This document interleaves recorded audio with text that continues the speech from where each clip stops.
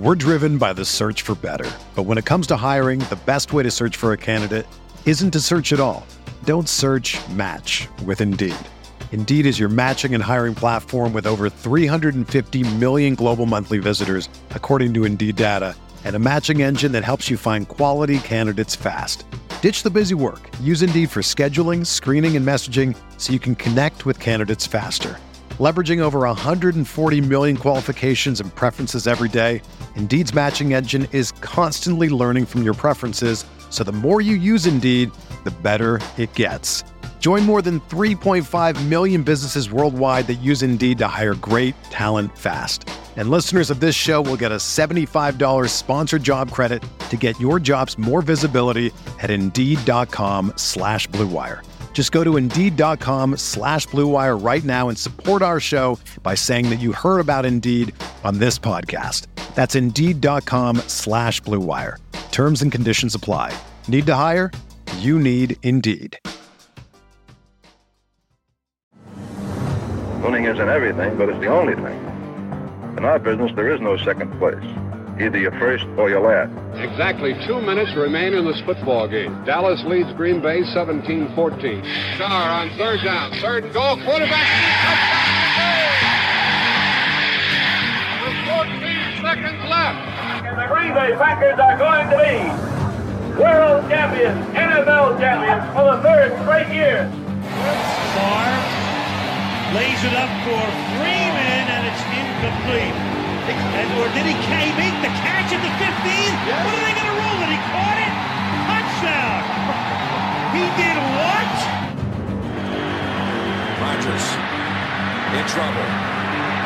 It's going to get there. He turned 32 yesterday. Does he have a vintage moment in it? In the end zone, it is caught for the win! Richard Rodgers with a walk-off touchdown. The final snap of Super Bowl 45. The Green Bay Packers have won the Super Bowl. The Lombardi Trophy is coming home. What is up, everybody? Welcome back to another episode of Talk of the Tundra, your Green Bay Packers podcast that is a proud partner of the Eurostep Podcast Network and the Blue Wire family. As always, I am your host, Numak. This week coming to you with another preview pod of the Los Angeles Chargers coming into town to face the Packers, who are coming off of their most recent loss against the Pittsburgh Steelers. And joining me to break it all down, as it'll probably be a tough one to break down, is my lovely co-host Jordan Tresky. Jordan, how you doing, buddy? Doing well. I'm going to count how many times I accidentally mentioned San Diego instead of LA. So we're going to have a running count of San Diego mentions, even though the Chargers have not played in San Diego for 7 years? No. 8 years? No. There's no way. If it's that long, I'm old. Now I'm curious. Hold on. 2016, that's insane. Yeah. Oh my God, it's been 7 years. Yep. Wow. Well then, in any case, before we get to the Chargers game against the Packers coming up on Sunday, we have to hand out some cheeses to our cheese recipients from the Steelers game. This game, while the Packers lost 23-19, did look similar in that there was some good things to take out of it, as well as things to improve upon. But as we know, Packers aren't exactly a good team, and any progress is progress at this point. So we are just happy to see some good results out of this game. So the 3 players that are getting cheeses this week. First up, Jordan Love. 2 crunch time interceptions that were entirely his fault, but otherwise on the day, 21 of 40, 289 yards with 2 touchdowns. Also had 11 yards on the ground for what that's worth, but overall was making some really nice throws.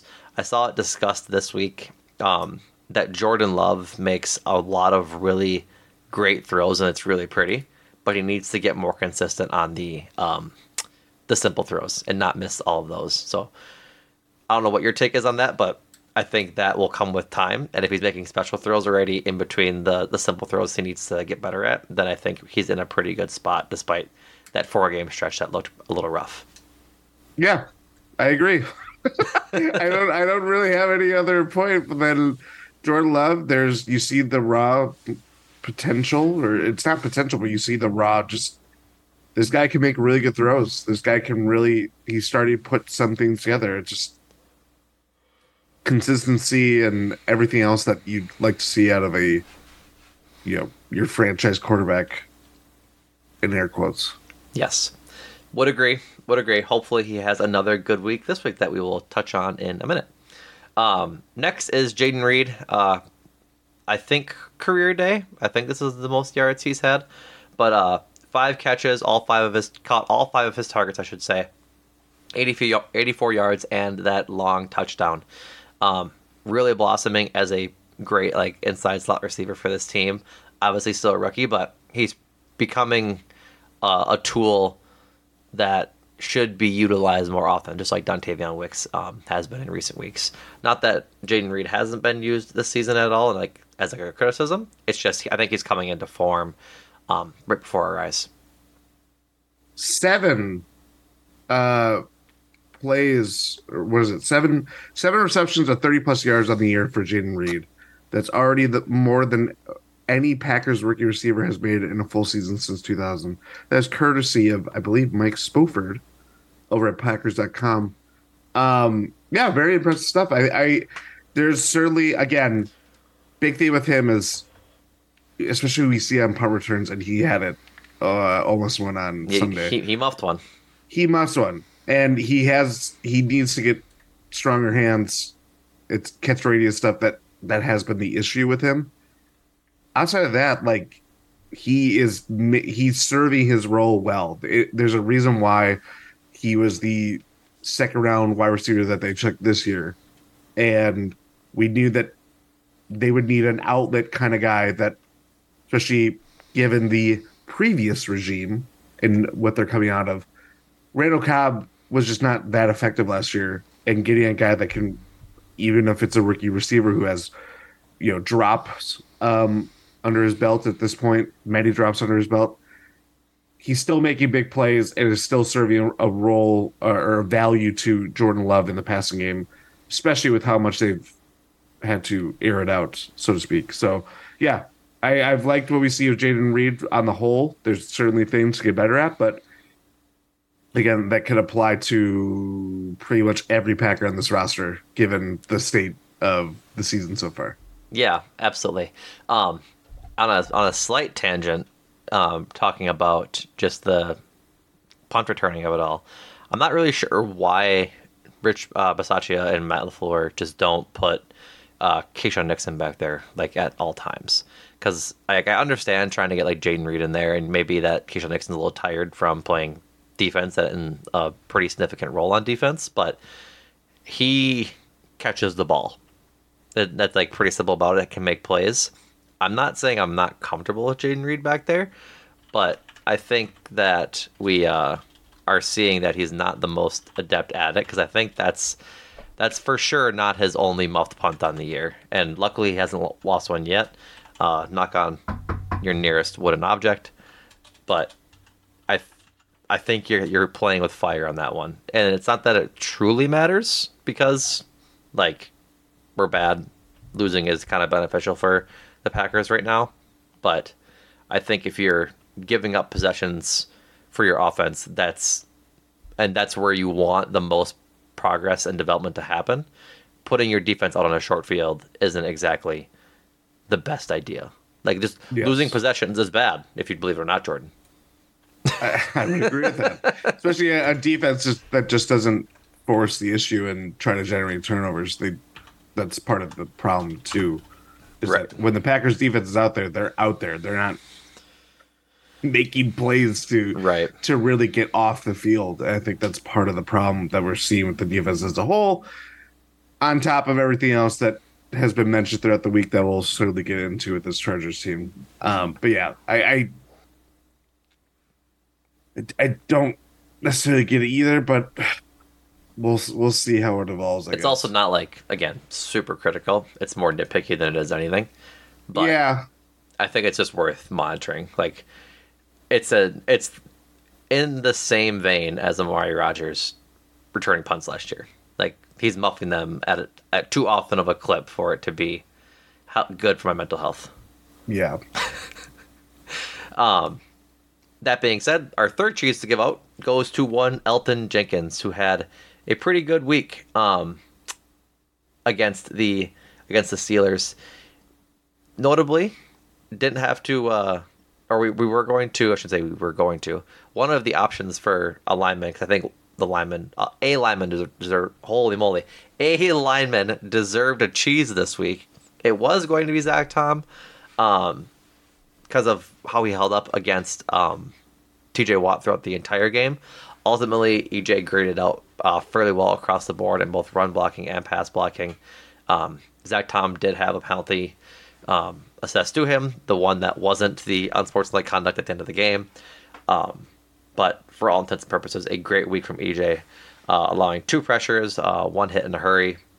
But yeah, just a good week from EJ graded out, and it's not like the running holes weren't open. Like, AJ Dillon and Aaron Jones did have some holes to hit this week. Yes, I thought on a week where, again, we keyed in on TJ Watt, and obviously so, Packers have had their protection issues for the last couple of weeks, especially certainly as we gotten farther in the season. The fact that they helped protect Jordan Love and limited the Steelers to 1 sack, that is cheeseworthy in my mind. And it's more reflective of the offense and how we talked about it post game. Of there were chances, they were doing stuff to move the ball to put themselves in position to score. There were many things that got in the way of why they only scored 19 points. But when you're kind of, at least things were humming in a way where they're not shooting themselves in the foot in terms of like just non-starting drives. They're moving the ball, and that obviously involves protecting Love under how many times did he throw? 40? So yeah. A lot of dropbacks, a lot of time to certainly allow pressure, and the Packers did close to their best job of doing as much as they can given the circumstances. Right, absolutely. No, so overall, big week for the offense. Defense had some good players as well, but nothing that really stood out to earn a cheese. I think it was just a couple of good performances from the offense and just average performances from the defense. So, should we get into it? We have some news and notes to get to. Some news and notes, injury report, and all that kind of stuff. So first and foremost, the Packers released Ennis Gaines on Monday, and then picked up rookie Kyu Blu Kelly off of the waivers from the Seattle Seahawks. They're back to a 53-man roster, so no open roster spots that way. Was graded out pretty highly for his RAS score, and I think he bounced around. Yeah, got drafted by the Ravens in the 5th round this year. They cut him before roster cutdowns. Seahawks picked him up, was on there for about 2 months, and then Packers swooped in and did their thing. I think he was on the Packers big board, at least for some media personalities in the Packers Twitter sphere.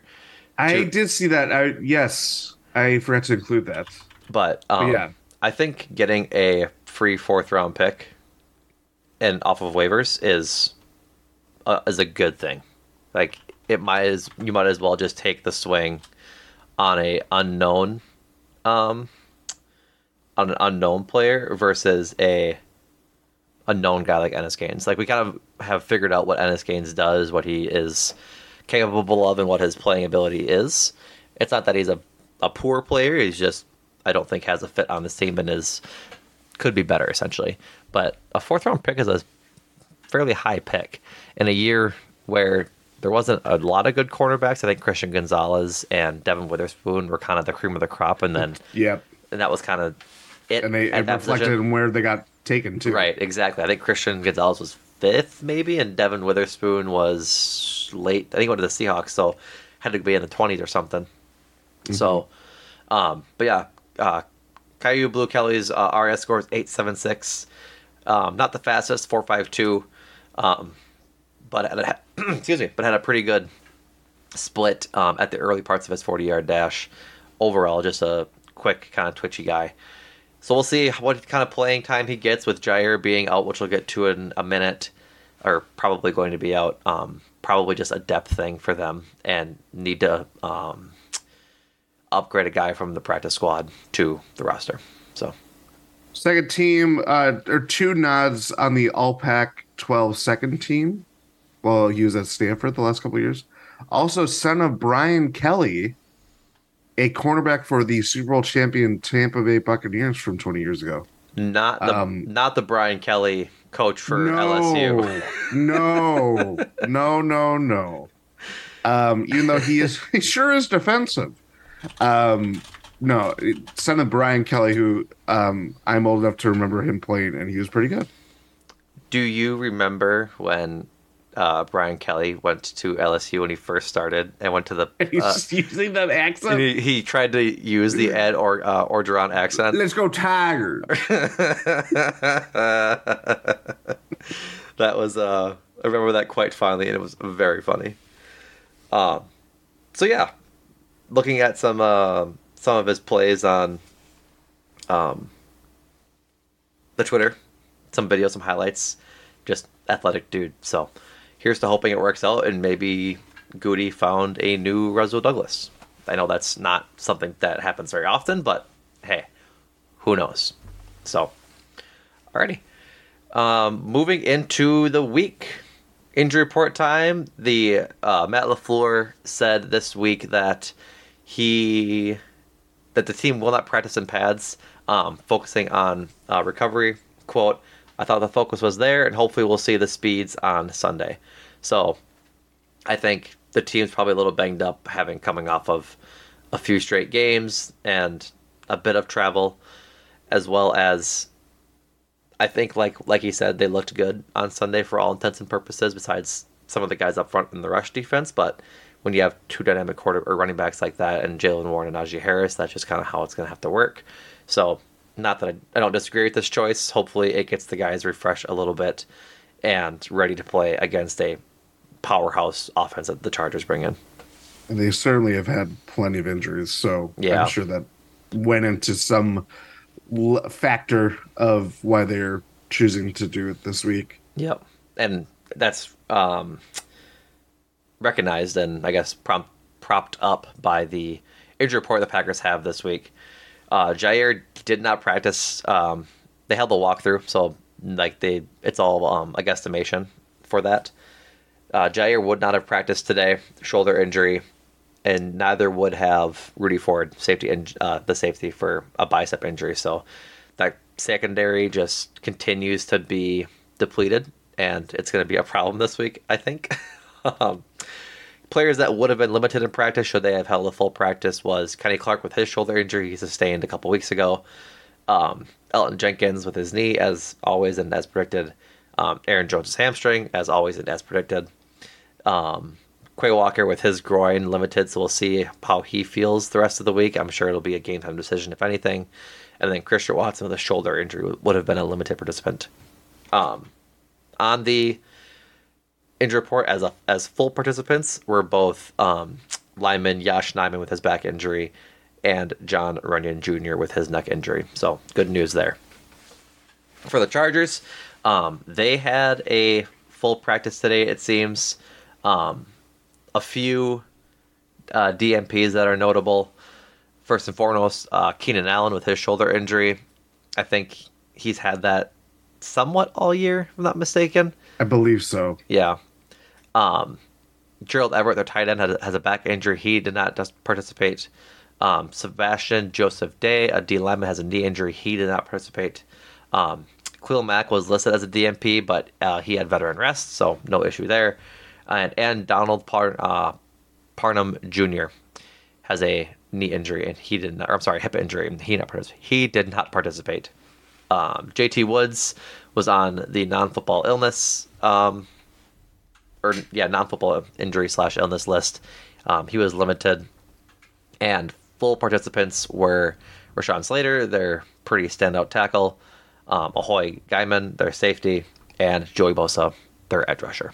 So, both some pretty long lists for the Chargers and the Packers coming in. Hopefully, most of these players play because you like seeing good players play, frankly. Yes, definitely. So, getting into all that, the Chargers come into town consistently one of the unluckiest teams ever. I guess I don't want to say the unluckiest. I think they just have the most luck. Well, no, they just have the most luck in their schedule. Like sometimes they get really lucky, and then sometimes they get really unlucky. Does that make sense? Like there's always this bit in there. I saw somewhere that they had some pretty decent luck this year, despite their crap record already. Not just I believe they are the second most lucky team by some metric. Yeah, Packers are high up there too, surprisingly. Right. So that being said, the Packers are 10-2 against the Los Angeles Chargers. The 2 losses that they have come at home, including their most recent meeting in 2019 where they lost 26-11. Currently, the Chargers are 4-5, coming off of a game-winning field goal from the Lions. I believe in Detroit. In Detroit. Yes, it was in Detroit. Yeah. So they're coming back-to-back to the Midwest. Yep. So, but they're 4-5 with a plus 24 point differential and are third in the West this year. They're behind the Raiders. Yeah, like it's tough out there for the AFC West. Like that, I remember when Russell Wilson got traded to the Broncos. It was like, oh, so like 4 teams from the AFC West are going to make the playoffs, huh? Because you had the Chiefs, the Justin Herbert-led Chargers, the Russell Wilson-led Broncos, and then maybe the Raiders again there with Derek Carr, with Devontae Adams coming in and Darren Waller still there. The Raiders with Aiden O'Connell. But now it's the Raiders, the Aiden O'Connell. The Broncos are being better, but then the Chargers just can't seem to get over having Brandon Staley as their head coach, I think is the biggest issue. I think the Chargers can't get over the fact that they're the Chargers. And that they play in front of away crowds at every home game. It's a very interesting experience. I think that team. That might be an NFL problem. Like they invested. I think it is. They invested in putting players or putting teams in destination locations, which is San Diego. Well, that too, but like I think the biggest thing is that like with Vegas and Los Angeles now, they're nice stadiums. They're in destination places where families want to go out and vacation and then see their favorite team play. So that's just my take on it. But hopefully with time it gets rectified. I have loved the Chargers for a lot of my life. I'm a pseudo Chargers fan. I have a soft spot for them. Maybe it's I like their jersey aesthetic. Yep. It helps that they've the powder blues. Oh, powder so blues. Good. The powder blues in the LaDainian Tomlinson era were my love. That's the thing is that they've when I was growing up early, they had very mediocre teams. Like think of Ryan Leaf. Oh yeah, drafting him, all that stuff. It was LaDainian Tomlinson, who's literally probably besides Barry Sanders, might be the most dynamic, captivating running backs I've ever seen in my life. Him, Phillip Rivers, Antonio Gates, they've had a lot of good players over the years, and they have had the weirdest things happen to them to prevent having a season where they had the best offense and best defense, but they had the worst special teams unit that prevented them from making the playoffs. It's just crazy. It's so just there's crazy.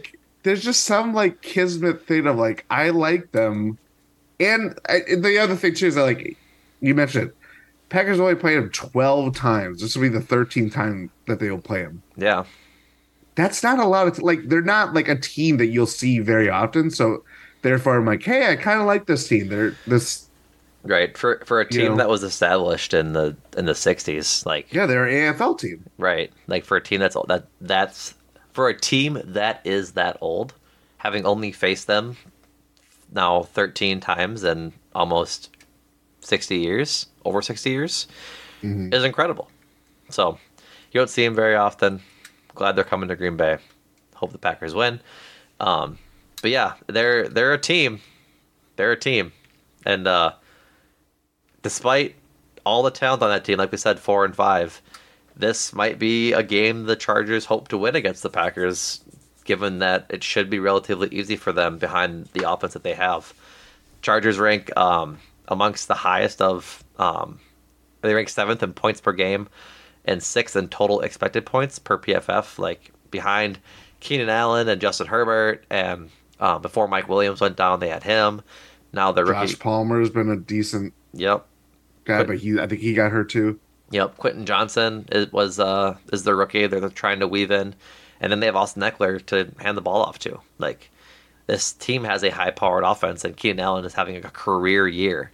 Herbert's 5th in passing TDs this year. Keenan Allen is tied for 1st in receptions at 73, 4th in receiving yards, and 5th in TDs.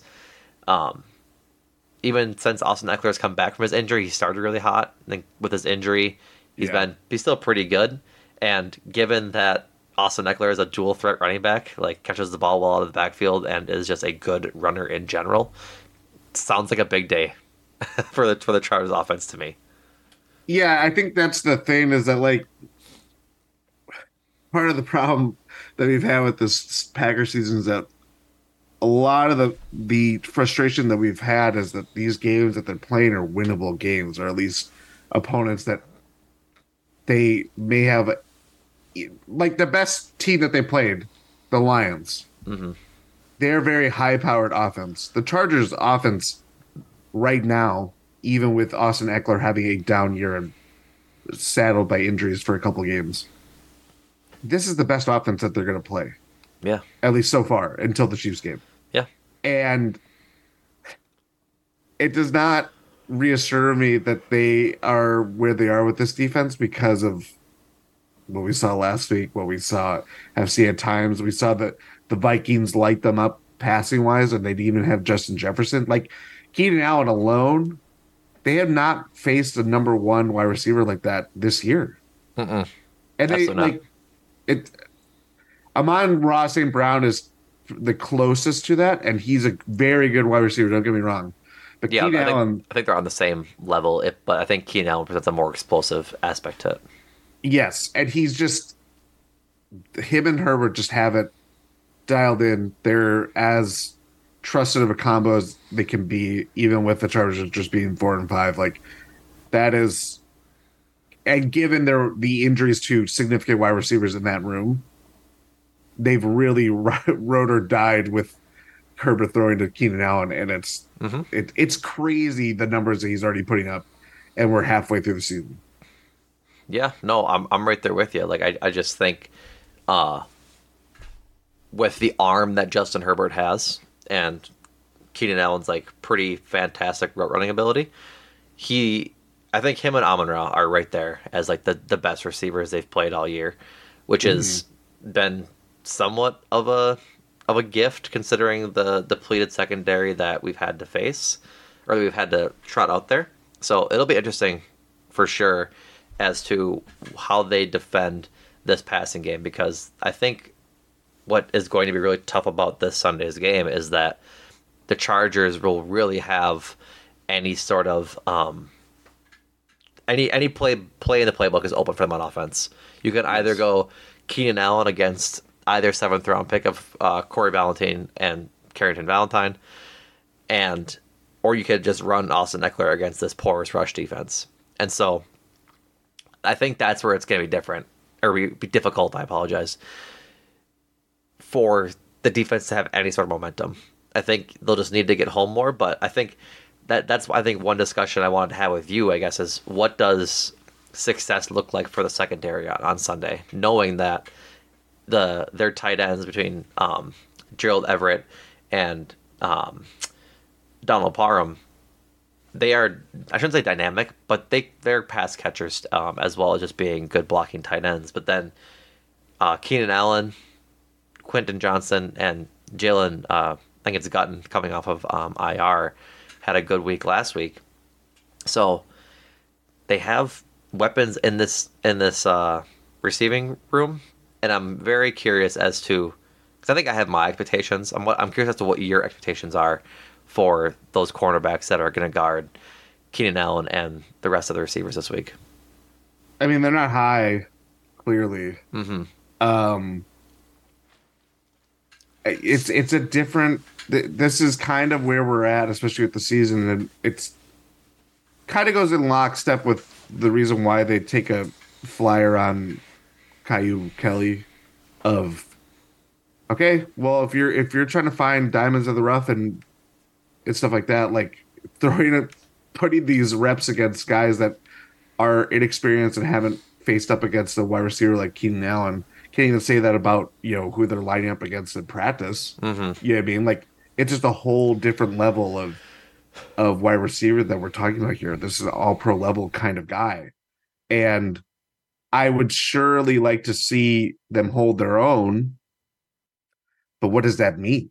Does that mean, 10 catches, 150 yards, and maybe a touchdown? Like, it could still result in that, and we could still be like, hey, given the circumstances, like that might be enough. But like, I think not to get ahead of myself, but I think we're getting to a point where this is going to be a shootout game, and in part because the Packers defense, like,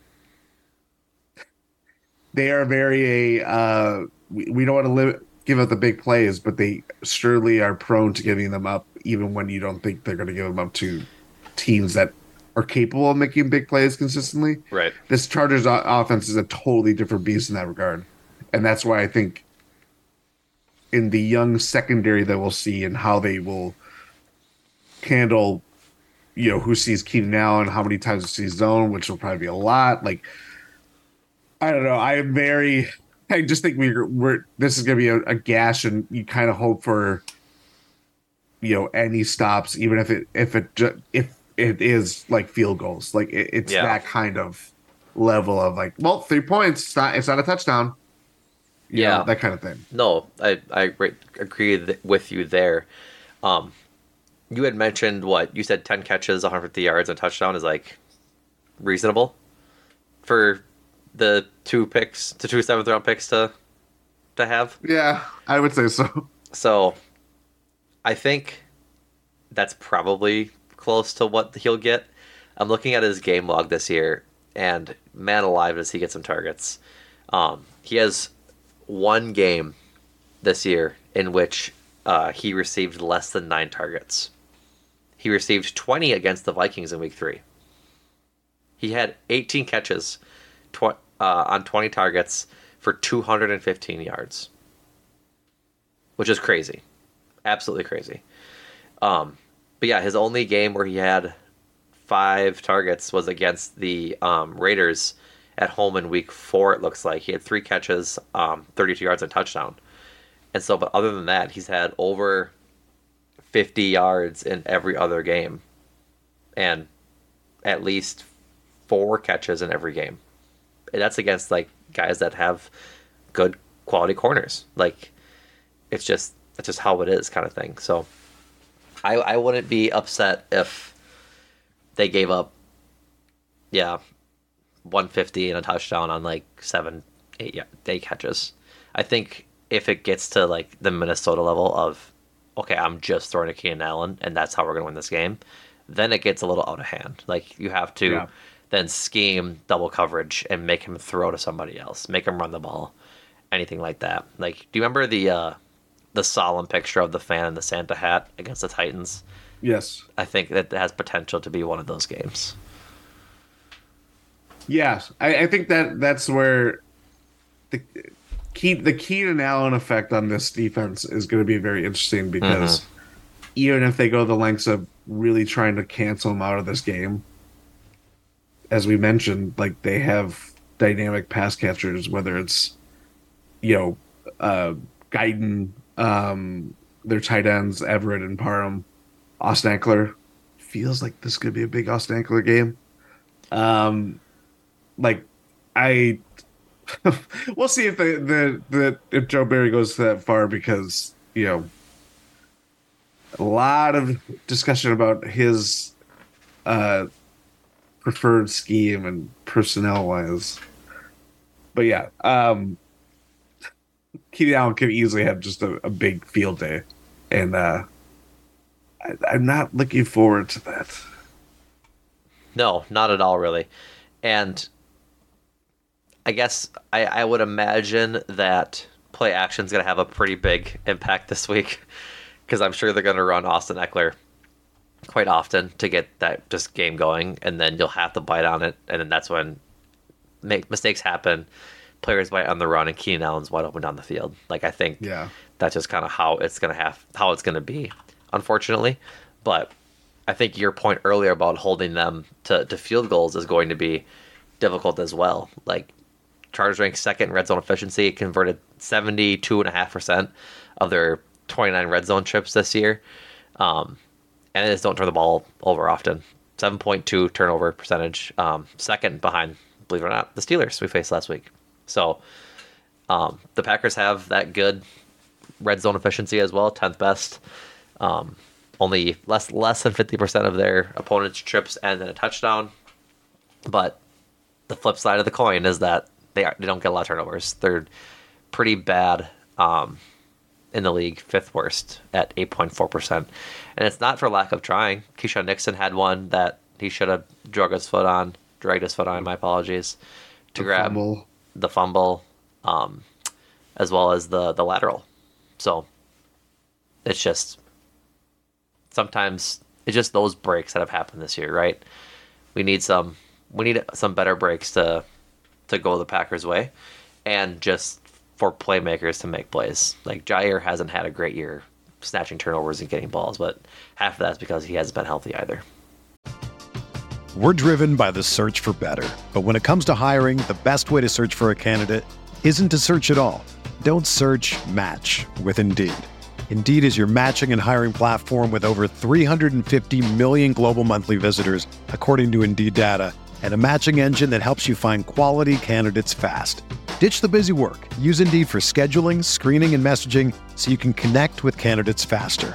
Leveraging over 140 million qualifications and preferences every day, Indeed's matching engine is constantly learning from your preferences, so the more you use Indeed, the better it gets. Join more than 3.5 million businesses worldwide that use Indeed to hire great talent fast. And listeners of this show will get a $75 sponsored job credit to get your jobs more visibility at Indeed.com/Blue Wire. Just go to Indeed.com/Blue Wire right now and support our show by saying that you heard about Indeed on this podcast. That's Indeed.com/Blue Wire. Terms and conditions apply. Need to hire? You need Indeed. Whether you're a world-class athlete or a podcaster like me, we all understand the importance of mental and physical well-being and proper recovery for top-notch performance. That's why I'm excited that Unified Healing is sponsoring podcasts on the Blue Wire Network. Unified Healing is a new and super innovative global network of wellness centers powered by Energy Enhancement System, or EE System.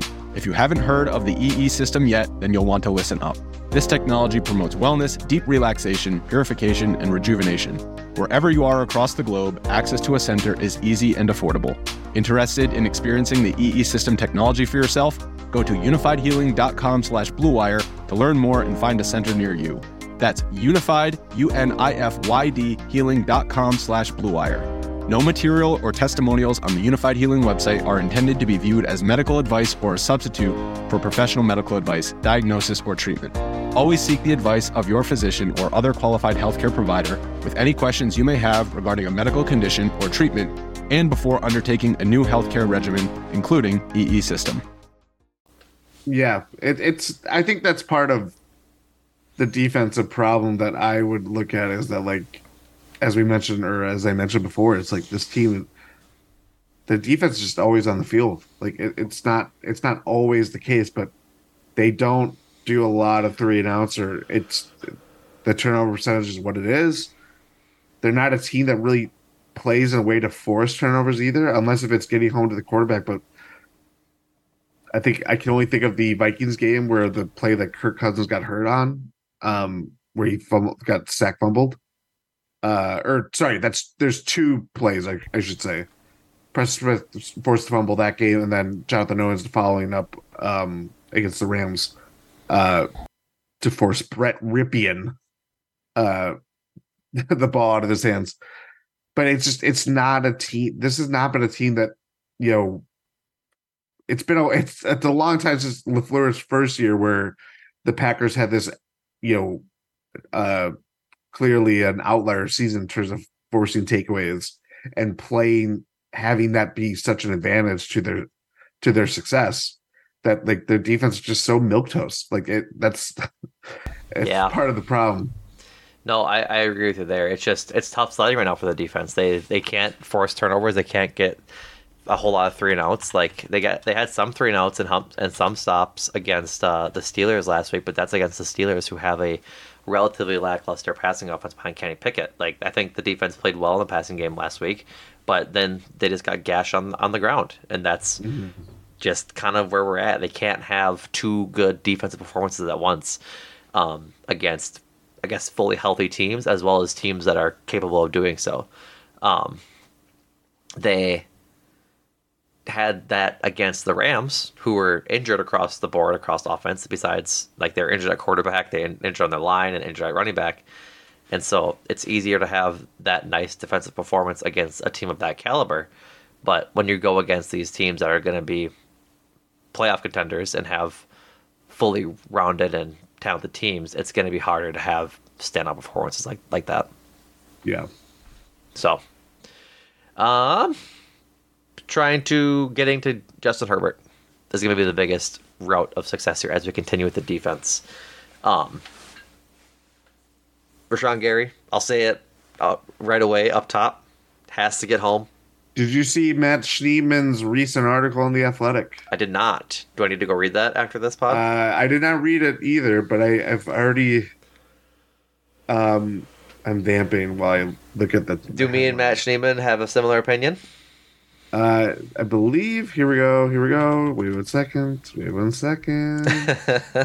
I am finding it. You'll find it. Here we go. The headline, Rashawn Gary's impact. Are the Packers getting enough from the $96 million pass rushers? Yeah. Sounds like I need to go read that article when this is done. So we'll see about that. Always read Matt. Matt's a good writer. Yes, he is. So little promo there. But yeah, I think that's just the most important thing is they have to get home. I don't think, when's the last time we've seen I guess there was a sack last week, I believe, but the Chargers O-line has been a weak link this year. I'm sorry, my apologies. Their right tackle, Trey Pipkins, has been the weak link on the line, which is typically where Rashawn Gary lines up, despite going from side to side. Per PFF, Pipkins is tied for second, allowing 6 sacks this year, and the Chargers as a whole have allowed 20. So Justin Herbert's been on his back a whole lot through 9 games. That's almost 2 sacks per game, or it's over 2 sacks per game. So here's to hoping that Preston Smith and Rashawn Gary can get home well and get home often.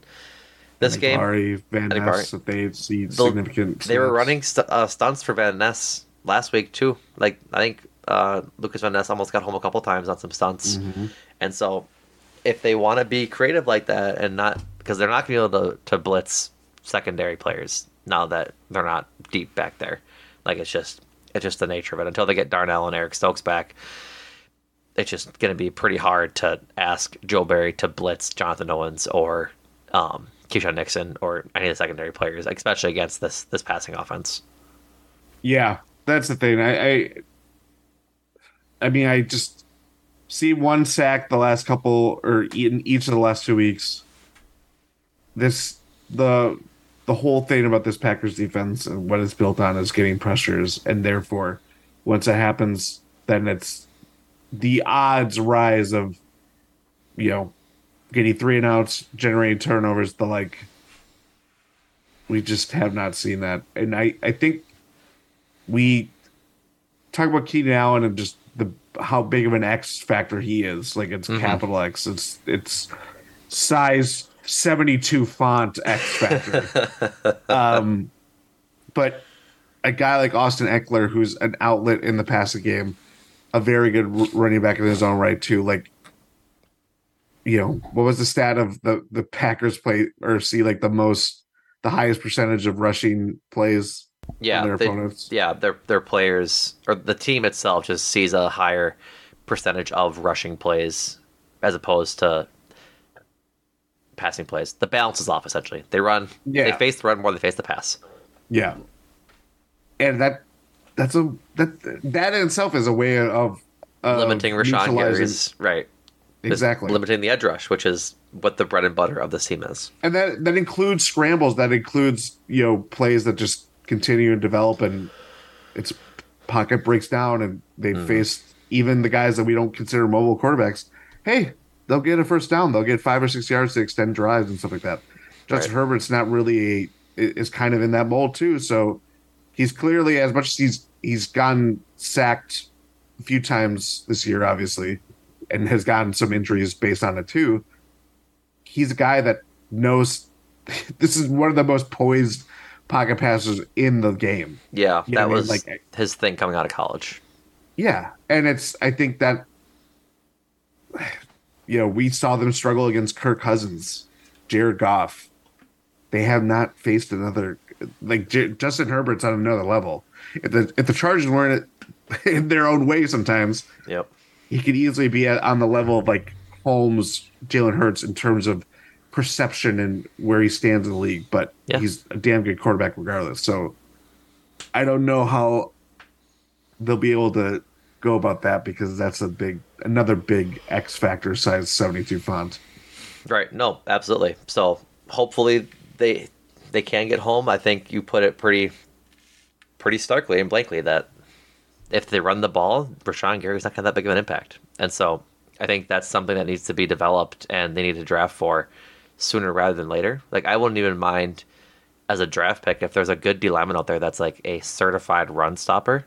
Go get him at 6 or 7. That's a guy that can really bolster your defense and fix a pretty glaring issue for your team. You don't always want to draft for need. You kind of want to draft BPA, best player available, almost always. But at this point, if you're extending guys that are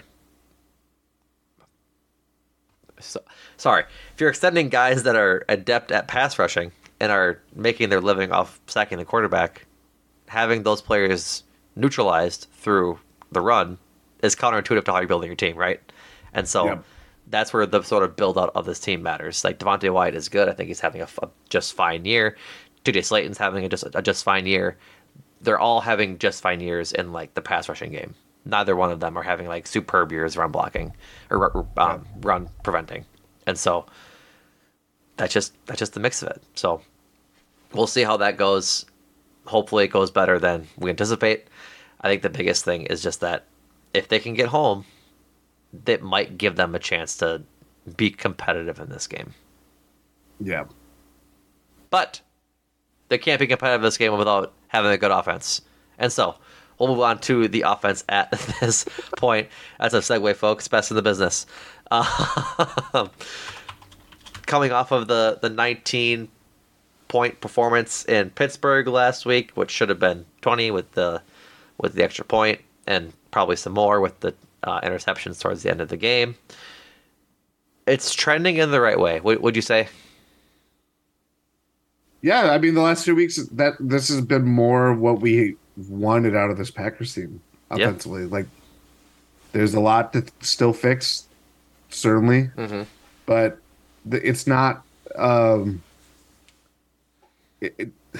not getting in their own way. There's things combating why they have not been more, the breakout, these kind of offensive performance that we didn't really expect going into the year, but certainly we would like to see a game or more drives being strung together that they can be a little bit more lethal, explosive offensively. But yeah, it's trending in the right direction, I'd say. Yeah, absolutely. And I would agree with you. That's why I set you up for that one. I think what has been good, though, and what has helped with that is Jordan Love being a better pocket passer than he was during that 4-game slide. So keeping him upright is going to be a priority this week against a pretty stout Chargers front seven. They've got the likes of Joey Bosa, Eric Kendricks, Khalil Mack, and I think one of their rookies is having a pretty good year. I'm trying to make sure I got the right one, but Tuli Tui Pelotu. Yes. Yes. I remember doing some draft analysis on him. Out of USC. Yes, second round pick. So, linebacker. Has 20 tackles, 4 sacks. Pretty good. So, it's going to be tough. Khalil Mack is always good. It is going to be a menace. Joey Bosa is always good. Is going to be a menace. So, how they can perform against those edge rushers and just the front 4 and 5 in general, going to be pretty critical. Coming after a week where they had to be pretty good against T.J. Watt and Highsmith. Chargers have 30 sacks this year. It's a lot of sacks. 15 of those sacks have come in 2 games. Jesus. Who are they against? Do you know? The Raiders. Okay, that makes sense. During the Josh McDaniels days. And not last week, but the week before against the Jets. That also makes sense. Yes. And they had a 5er in there, I believe, against... It might have been Minnesota. Sorry. Either that or... I'm looking it up right now. Nope, you're good. The Titans and the Cowboys. So they've Jesus. Like the former two, the Jets and the Raiders have pretty not great offensive lines, so that makes sense. Yeah. But the Cowboys and Titans have good offensive lines, and so getting sacks against them is pretty impressive. 5 I think at that. That is what I mean, Packers have had problems with singular pass rushers, whether it's Max Crosby. T.J. Watt did. He only had 1 sack, but he was a problem all game long. Mm-hmm. Who am I missing? They kept Daniil Hunter in check. He kept him in check. I swear there's another guy that kind of... Oh, Aiden Hutchinson. Oh, yeah. Detroit game. Yeah. Now we're talking about 2 star pass rushers, a very good rookie by all accounts. They're like defensive tackle. Morgan Fox has 5.5 sacks on the year, too. God. Like, this is going to be an all 5-man unit kind of thing. Like, Packers O-line has had their problems. They've had their injuries. They've had everything. Like, obviously, it's easy to key in on, okay, if it's Rasheed Walker or Yosh Nijman and how they'll handle the combo of Mack and Bosa kind of switching places over the course of the game. But, like, those two generate so much pressure that a guy like Morgan Fox or any other interior lineman can feast too, because of the protection issues that generate because of having to defend all pro level sackers. Right. And it's gonna be tough because like you have multiple of them that you need to focus on. You can't double Joey Bosa or double Khalil Mack since you got Morgan Fox or Tuli Tuilapo to cover in the middle. Like it's just it'll probably be a lot of big packages, like tight ends helping out, running backs trying to help out on passes as well. Like it's going to be a tough week for the offensive line to really stifle that pass rush.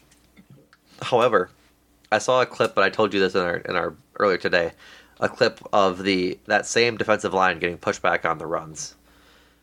So if the Packers defense can do something like that, where I think it was against the Lions last week, I think it was the first drive, the Lions offensive line reset the line of scrimmage so that David Montgomery didn't have to make a decision on what hole he wanted to run through until after the first down marker on like a 3rd and 3 or 3rd and 4. Like that's domination of a defensive line. Mm-hmm. And I saw it from a Packers Twitter person where it was like, can't wait for Jordan Love to operate behind what would be this like offensive line against this defensive line. I just think that's a little ambitious. I don't think we've seen that sort of dominance in the run game from the Packers at all this year. So to expect them to do it against the Chargers, who had it done to them by a pretty good offensive line and offense that the Lions had last week, I think is a little bit naive. But I'm willing to see it. If they want to make it happen, I'm not going to be upset about it. Yeah, I don't think the Packers are at that point. I mean, we're talking about them trending in the right direction, but there's still, again, there's a lot of issues that why they haven't scored as many points Right. Basically since the Bears game. So Yeah. I don't know. I worry about Jordan Love, and I think this is going to be a very big test on his decision making, his ability to withstand pressure. Can he find ways to not just rely on scrambling out of pockets? Can he make throws stepping up into pockets when it starts to break down? Like, this is going to be a good litmus test in that way of like it's just finding data of okay, we know Jordan Love is not a fully fledged developed quarterback, but how does he handle facing against defensive lines like this? Like, again, Packers' soft schedule kind of invites the fact that you're not going to see a lot of great defenses. We're not going to see a level of Philadelphia. Kansas City is probably going to be probably the best defense that we see this year, honestly. Yeah. Maybe Detroit again too, depending on how you view them. But like, there's just not that level of like, at least from a front like this that could create so much pressure. Certainly has a lot of problems in terms of it lets up a lot of points. Yeah. They play fast and loose a little bit, but I do think this is going to be an interesting game for Jordan Love in terms of responding to basically all out pressure from all sides. Yeah, I think that's a great point. In that, I sort of transitioning to the like passing the ball and how they decide to go with the passing game. Asante Samuel Jr. is good. Like, he's an all-pro level cornerback, and they're going to have to avoid him, like, depending on who he lines up with, whether it be Romeo Doubs or Christian Watson. Like, it's going to be another tough week for either of those guys. Like, it's been a tough week for Packers receivers in the conversations, because first, I think it was Paul Brettel, I believe, our good friend of the pod, wrote about how Romeo Doubs' touchdown numbers are inflated when compared to his actual separation and how he's performing as a receiver. And I think he put it like perfectly. Like, Romeo Doubs hasn't been getting separation in one-on-one matchups by pure talent alone. It's been a lot of scheme, which is fine. Yep. Like, if he's catching the ball on those plays where he's schemed to get open, that's good. At least he's catching the ball. But for him to be a next level receiver and to have a place on this team, he has to win one-on-ones. He just hasn't been this year, which has been a problem like throughout the season for the Packers. Like, that's partially the reason why it's sort of tough sledding for Jordan Love at the moment and all season in the passing game. And then Christian Watson sorry, did you want to say something? No, I was going to say that tracks because we talked about, like, where's Romeo Doubs? We know his connection with Jordan Love in terms of red zone targets, red zone scores. Like, it takes a while sometimes to get to that point on some plays, but like, they have been. I'd be curious to go through red zone touchdowns alone and just see how many Romeo Doubs has. But yeah, like, there are the games where we're like, where's Romeo Doubs? Why is he not? He'll come out in the Lions game and go off in terms of numbers, but that's also facing against a defense that eventually retreats into a shell and doesn't want to let up big plays. So, like, again, it all tracks of just where we are at with Romeo Doubs, and we'll get into the next pass catcher. When you need mealtime inspiration, it's worth shopping Kroger, where you'll find over 30,000 mouth-watering choices that excite your inner foodie. And no matter what tasty choice you make, you'll enjoy our everyday low prices, plus extra ways to save, like digital coupons worth over $600 each week. You can also save up to $1 off per gallon at the pump with fuel points. More savings and more inspiring flavors make shopping Kroger worth it every time. Kroger, fresh for everyone. Fuel restrictions apply. Right, and I think the other part of it is just Christian Watson. Like, there has been a lot of discussion amongst Packers fans this week about Christian Watson. So much so that we talked about it on Sunday, where his dad got on Twitter and compared him to his first 2 years to Devontae Adams' first 2 years. And then I think just a lot of comments just about how he needs to be better, including from myself. Like, I just think he needs to be better and needs to go up and catch the ball and fight for it. Like, we had that discussion on Sunday. But notably, Coach Matt LaFleur was asked about it in press conferences this week, and had this to say. This is from Peter Bukowski. The tweet reads, Matt LaFleur is saying, quote, a lot, end quote, of Christian Watson's struggles are on him, the head coach, and that he's always taking responsibility. I'm trying to see if there was another one that I might have missed, but there wasn't. But I don't I guess that sentiment itself, you and I disagreed upon. I think that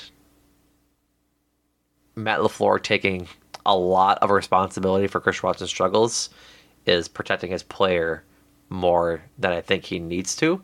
Because while it hasn't been great schematically and how he's used, I just think that he hasn't been just great at catching the ball. He's had a few drops, and we've seen just sort of the lack of ability to go get the ball be one of the main issues that has plagued him this year. Between that and underthrown balls, which aren't his fault, but I think a lot of it is not fighting to get back towards that underthrown ball. And I think that's just part of what has been the frustrating point from Packers fans. I agree with you. I think that is kind of Matt LaFleur's go-to move, I guess, of protecting the player, taking on the blame. It is a go-to move in that sense. I do think he's also right because, again, Christian Watson's usage in terms of go run long routes. it's been like it just. I think that's where it's frustrating for a lot of us to see is that going into this year, we just thought better expectations of we didn't expect the kind of torrid run that he was on at the end of last year, but we just thought more consistency would help him. And we obviously thought that even with a big change at quarterback, he would have more of a role in this offense. I've seen some of it's actually good that he's actually doing what he's doing because it's taking the heat off of the other guys. And Jaden Reed is making big plays. Luke Musgrave has obviously been a popular target for Jordan Love. Romeo Doubs we've gone in and out of, but we're not. At some point, it just comes down to producing, and I do think you are right. It's obviously you're right in terms of he needs to fight for the ball better. He can't just wilt in towards, hey, I'm going to jump up for the ball in a way that it's going to lead me into a touchdown, or it's going to you have to physically fight for the ball. That is he's not the most built guy, but he's a very tall wide receiver in terms of a specimen like that. But I do think there is a limit to just, hey, we're going to have you run the same go route 30 out of however many snaps you see in a game. I do think there's just ways to get him open, and I'm exaggerating. I'm sure there's numbers and stats that can point to Christian Watson having more of a varied route tree, but it just doesn't feel like that ultimately. And part of that is because of where the Packers are playing it. They're down if they're having to come back. And it's we're big play hunting, and we need Christian Watson, our speed threat, to do the same thing that you're going to do over and over again. And I think it would be helped by the offense looking more like it has the last couple of weeks, and therefore Christian Watson can, do things that are just him running down one straight line. But again, the offense has looked more normal the last 2 weeks, and Christian Watson really hasn't been a factor in either of those games. Right. No, absolutely. I think your point of getting him mixed in and not running straight down the field is evidenced in, I should say evidence is, I also evidenced by the fact that his average depth of target is up 3 yards from last year. It was 14.3 last year, 17.3 this year. They're clearly throwing the ball to him deeper and deeper this year in ways that just aren't successful, clearly. But to my point, last year over the course of his games, I'm trying to scroll over here to see how many games he played last year. I don't know why it doesn't want to tell me that specifically in this, but regardless, he had 65 targets on 41 receptions last year, 33 targets and 14 receptions this year. He had 9 catches he had 9 contested catches out of 12 opportunities. This year, out of 12 opportunities, he has 2. So We talked about that on Sunday. It's just a drastic decrease in what we've expected him to be. And it's not all of Jordan Love's fault. Like, there's been catches there he needed to make. Some of it's Jordan Love's fault, but it's a little option A, it's a little option B, but at the end of the day, he's supposed to be the wide receiver one. He has to show that ability to come back and get that ball and make a play for it, frankly. Mm-hmm.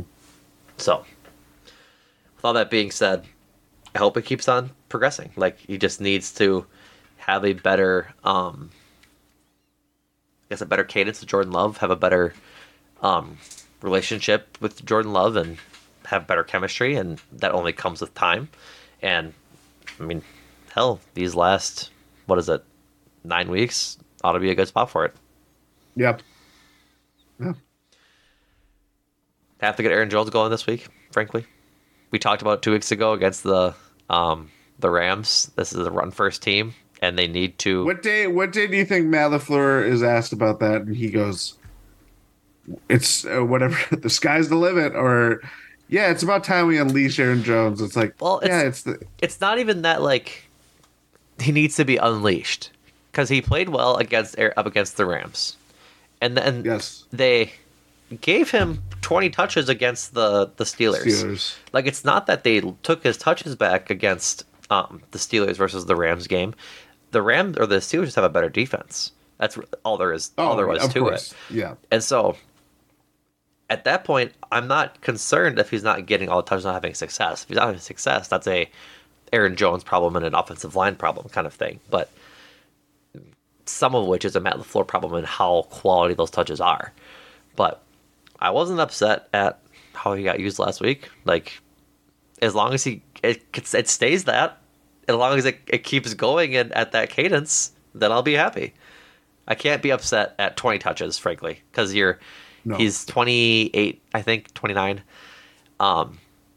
He just can't be the bell cow back like Derrick Henry is at his age, or like Mark Ingram is or was for all those years towards the end of his career. Ingram, Paul. Well, that's the. No, I know what you mean. Like, I know what you mean. They're different builds, right? Derrick Henry is a absolute specimen of a football player. He's a refrigerator, right? Mark Ingram, short, stocky, like, is beefy. He can take a beating. He's like A.J. Dillon. Aaron Jones is not the A.J. Dillon type of build back. He can't be like just. He's a Slim Jim. Sure, he can't take the pounding that it takes to run it 35 times a game or anything like that. He just can't. And to have success like the rest of the season is my point. Yeah, and to your point, A.J. Dillon has been playing better. There's a way we've seen how this can work, and it has not worked consistently enough, frankly, since Davante Adams left. But we even saw it in spurts last year. Like, there's ways for this two-headed running back crew, whatever you want to call it, to succeed. It's about putting both of them in spots to succeed rather than failing. Right.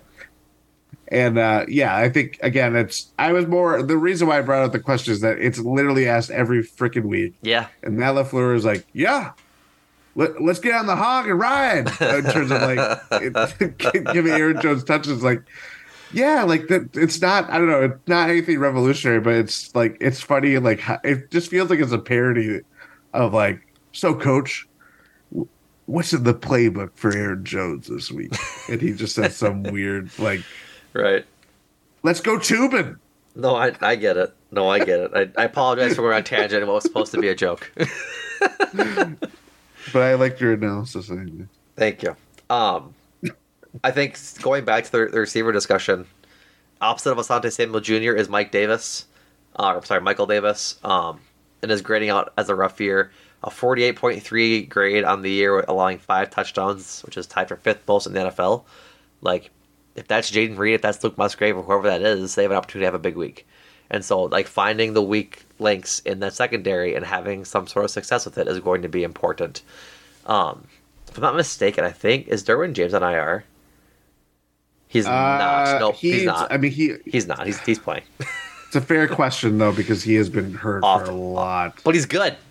He's very good. So that'll be a problem in probably be sending doubles if Michael Davis is getting picked on, or sending Derwin James his way as the strong safety. So, as a team, the Chargers allowed the second most passing yards, only behind the Commanders, and have done so in one less game. So, there's opportunity for passing offenses to have success against this defense. As much as it is tempting to get goaded into passing the ball more, I just think they need to start with running the ball. Like, we've talked about it. We just talked about it for 10 minutes. Run the ball first, open up the passing game so that your receivers have a chance. Mix in Dontayvion Wicks a little more. Mix in Luke Musgrave over the middle more. Like, some more Christian Watson over the middle would be great. I think a lot of the problems is, like, we've talked about this a couple weeks ago, is that over the shoulder deep passes on go routes are hard throws. Like, throwing into the sideline is a tough throw always. And if you can get Jordan Love to pass over the middle, I think you're going to have more success as an offense, frankly, than him throwing go routes over shoulders and stuff like that. So, anything else, Jordan? We should go into players to watch. I think we should go into players to watch. I was going to look up penalties because I feel like the Chargers I have a lot of penalties too. That's another classic Chargers of, like, they have these big penalties that just bite them in the butt. And yeah, that wouldn't surprise me. Yeah. Anyway, let's go players to watch. I get to go first. You go first last week, and I'm stealing who I think you're going to pick. My Charger to watch is Keenan Allen. Not sure if that's who you're going to pick, but I think it was not actually. Ooh, we had 150 yards, 10 catches, a touchdown as, like, a good thing to limit Keenan Allen to, which is crazy. I think he has potential to have more than that this week. Like, Quentin Johnson has had a okay rookie year. Like you said, Josh Palmer having a good year as well with both the tight ends. But Jalen Guyton is having a good game back against the Lions, so getting him mixed in might be in the cards. But at the end of the day, Keenan Allen is the guy. So if Justin Herbert needs to pick on either of Carrington Valentine or Corey Ballentine, whoever Keenan Allen's on, he will. And he'll have success doing it. So I predict, regretfully, 200 yards from Keenan Allen. I hope I'm wrong. His high stat line this year, 18 catches, 215 yards against the Vikings in week 3. Yep. Last week he had 11 catches for 175 yards and 2 touchdowns against the Lions. Yeah. Like, he just is a monster. That's all there is to it. Yeah. Who would your Charger to watch, Jordan? Austin Eckler. Another good pick, because he has the same opportunity to go off and make our day horrible. We saw Jaylen Warren feast on this Packers defense, both in the run game and the passing game. Austin Eckler is a better running back and can do both of those things very well. Even in a down year, I just think this Packers defense is going to be lost in terms of they may do the job and maybe holding Keenan Allen under 100 yards by some way or whatever. But Austin Eckler might be the guy that just feasts with all the attention going that way and getting touchdowns, getting loose. In the open field, we've seen Packers have a lot of tackling issues. It certainly happens with running backs that can just who are elusive, and Austin Eckler is one of those guys that just shakes people loose. So, yeah, Keenan Allen's definitely it's hard not to go with him first, but Austin Eckler might be the guy that just the term I cannot remember. Doesn't matter. But yeah, Austin Eckler is my guy that I think is just going to be a problem for the Packers. Plus, he's playing a porous rush defense who a lot of people might be starting their fantasy players against. So that's not a call out to me. That's a call out to him last year, saying that he actually pays attention to fantasy football and wants to do well by fans and do well during games, which is a crazy thing to admit for a player. Is it? I don't think it's. I think it's definitely the outlier. Like a lot. I don't think it is. I think a lot of guys are like screw your fantasy team. Also, shout out Ty because I did not swear right there. I was about to. I think that's like I don't care about your fantasy team. Like I think a lot of players have that opinion. I do think so. But they're aware of it. Yeah, I think it's hard not to. I think they're aware of it, but I think they ultimately could care less because if they have bad games, they're going to yell that in their mentions, and I think that's annoying. I mean, yeah, to be an athlete these days is not. I would not recommend it outside of. I'd recommend it. Give me millions of dollars, please. I will take the verbal abuse. There's a level of you hear it from everybody. You didn't necessarily hear that way back in the day, at least from just the average Joes. You heard it from press people or reporters. But do you remember the show on Spike TV that was called Pros vs. Joes? I do. That show was so good. I love that show. I did not anticipate going to a Spike TV show, getting that pulled out of a rabbit's hat. Listen, man, I watched Darryl Strawberry absolutely annihilate some dudes, and it was a lot of fun to watch. Okay, sorry. Who's your Packer to watch? Packer to watch. This is gonna be tough for. Ooh, do you have one in mind? No. It's really tough. It's hard. I have one, but I think it's kind of it's not gonna cop out, but it's like I have one that should have a good week if things should have a good week. Yes. Jayden Reed should have a good week. Like if he's not going to be the first option in the passing game, so he might be going against some of the lesser talent in the secondary. Like maybe he gets schemed open a little more often than he usually would, given week to week. Like has potential just to be a bad pick. Like he could just have one catch for like 20 yards, but I think coming off of the momentum he had against the Steelers, it could be a decent pick in that he just has another good day. And so I think any receiver is a good pick, but I don't have confidence in Christian Watson as a player at the moment. Roman Dobbs probably draws the Asante Samuel assignment. And so that leaves Jayden Reed and Luke Musgrave to kind of pick up the pieces. And I think either one of them could have a decent week and hopefully a couple touchdowns. I'm going to go Jordan Love. Yeah, that's fine. I probably outlined my case better about 15 minutes ago when we were talking about him.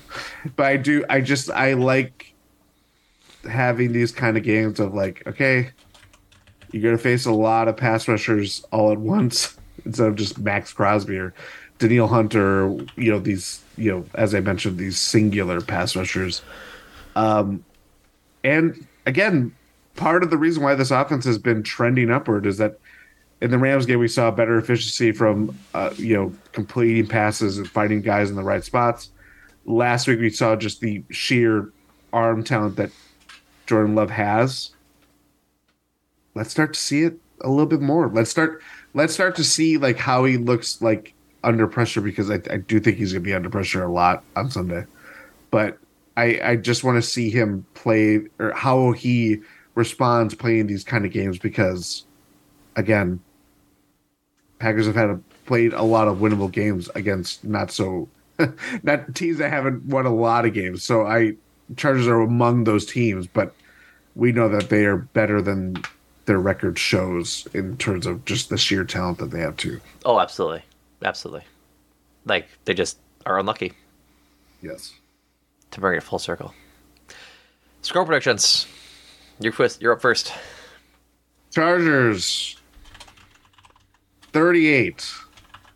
Packers 21. That's ambitious. Chargers 45. Packers 17. This is my pick. I can't convince myself to not pick the Chargers in this one. I think it's going to be a bloodbath. It has potential to be a shootout. Potential. It does. I think that that is contingent on if the Packers at least force a turnover. Yeah, I agree. But to be clear, if this is a shootout and they lose, I'm going to be ecstatic either way. Because if it's a shootout, that means the offense is working, and that would be a huge positive coming out of this. Even week. if it's like what we saw in the Eagles game last year, that's a big touch point just because we saw Jordan Love play in that game before this year. But that level of like, hey, they're still in it. Like they're not like, I think we would kind of be, it would be a consolation prize. Yeah, staying in it would be good. Yes. Like if they're down by a touchdown or two the entire game, but still keep on scoring, that's just fine. The defense we have a conversation about, but of course, as we always do. So, all right, folks, that does it for us. Thank you for listening to another episode of Talk of the Tundra. As always, follow us over on the Twitter and the Instagram. You can find me at NewMacIsKnown, Jordan at Jordan Tresky. Instagram and TikTok is at WatchGSPN. Go follow all of those. We would really appreciate it. Go check out Ty and Rohan with Eurostep and Jordan and Adam with Win in 6 on the Bucks feed. Ty and Rohan just put out an episode recapping the Bulls win on Monday, I believe it was. Over the Bulls, but also just going over in general the Jay Crowder loss of him, I think, tearing a ligament in his shoulder, if I'm not mistaken. No, his groin. Adductor. Yep. So go check out that. I know that I believe Jordan and Adam are recording a 1 in 6 this week, so you'll have that in the Bucks feed as well. Cruising for talking about a certain Bucks head coach. Just maybe. Go check out Cruising for Bruising with Andrew and Adam. The Brewers hired a new general manager, Pat Murphy.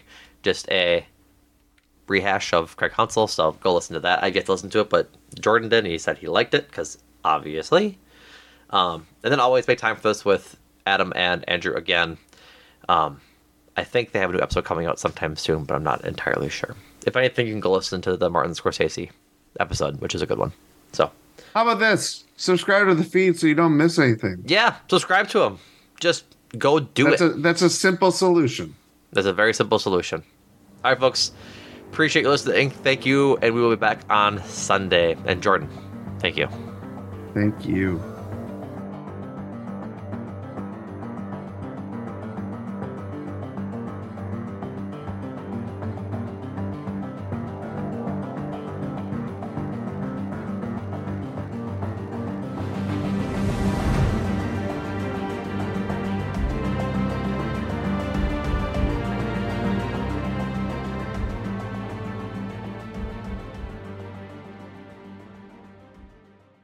Everyone is talking about magnesium. It's all you hear about. But why? What do we know about magnesium? Well, magnesium is the #1 mineral that 75% of Americans are deficient in. If you are a woman over 35, magnesium will help you rediscover balance, energy, and vitality. Magnesium supports more than 300 enzymatic reactions in your body, including those involved in hormonal balance. From functional medicine doctors to mental well-being and female hormone experts, we all know that magnesium is the one mineral to improve all aspects of well-being and health. But which one? Magnesium Breakthrough from Bioptimizers, the trusted choice recommended by leading experts with 7 best-absorbed forms of magnesium to ensure your body receives the support it needs for overall well-being. Go to bioptimizers.com/balance today and use code BALANCE10 for 10% off. Support your journey to wellness at bioptimizers.com/balance. Magnesium Breakthrough from Bioptimizers, your foundation to optimal health and vitality.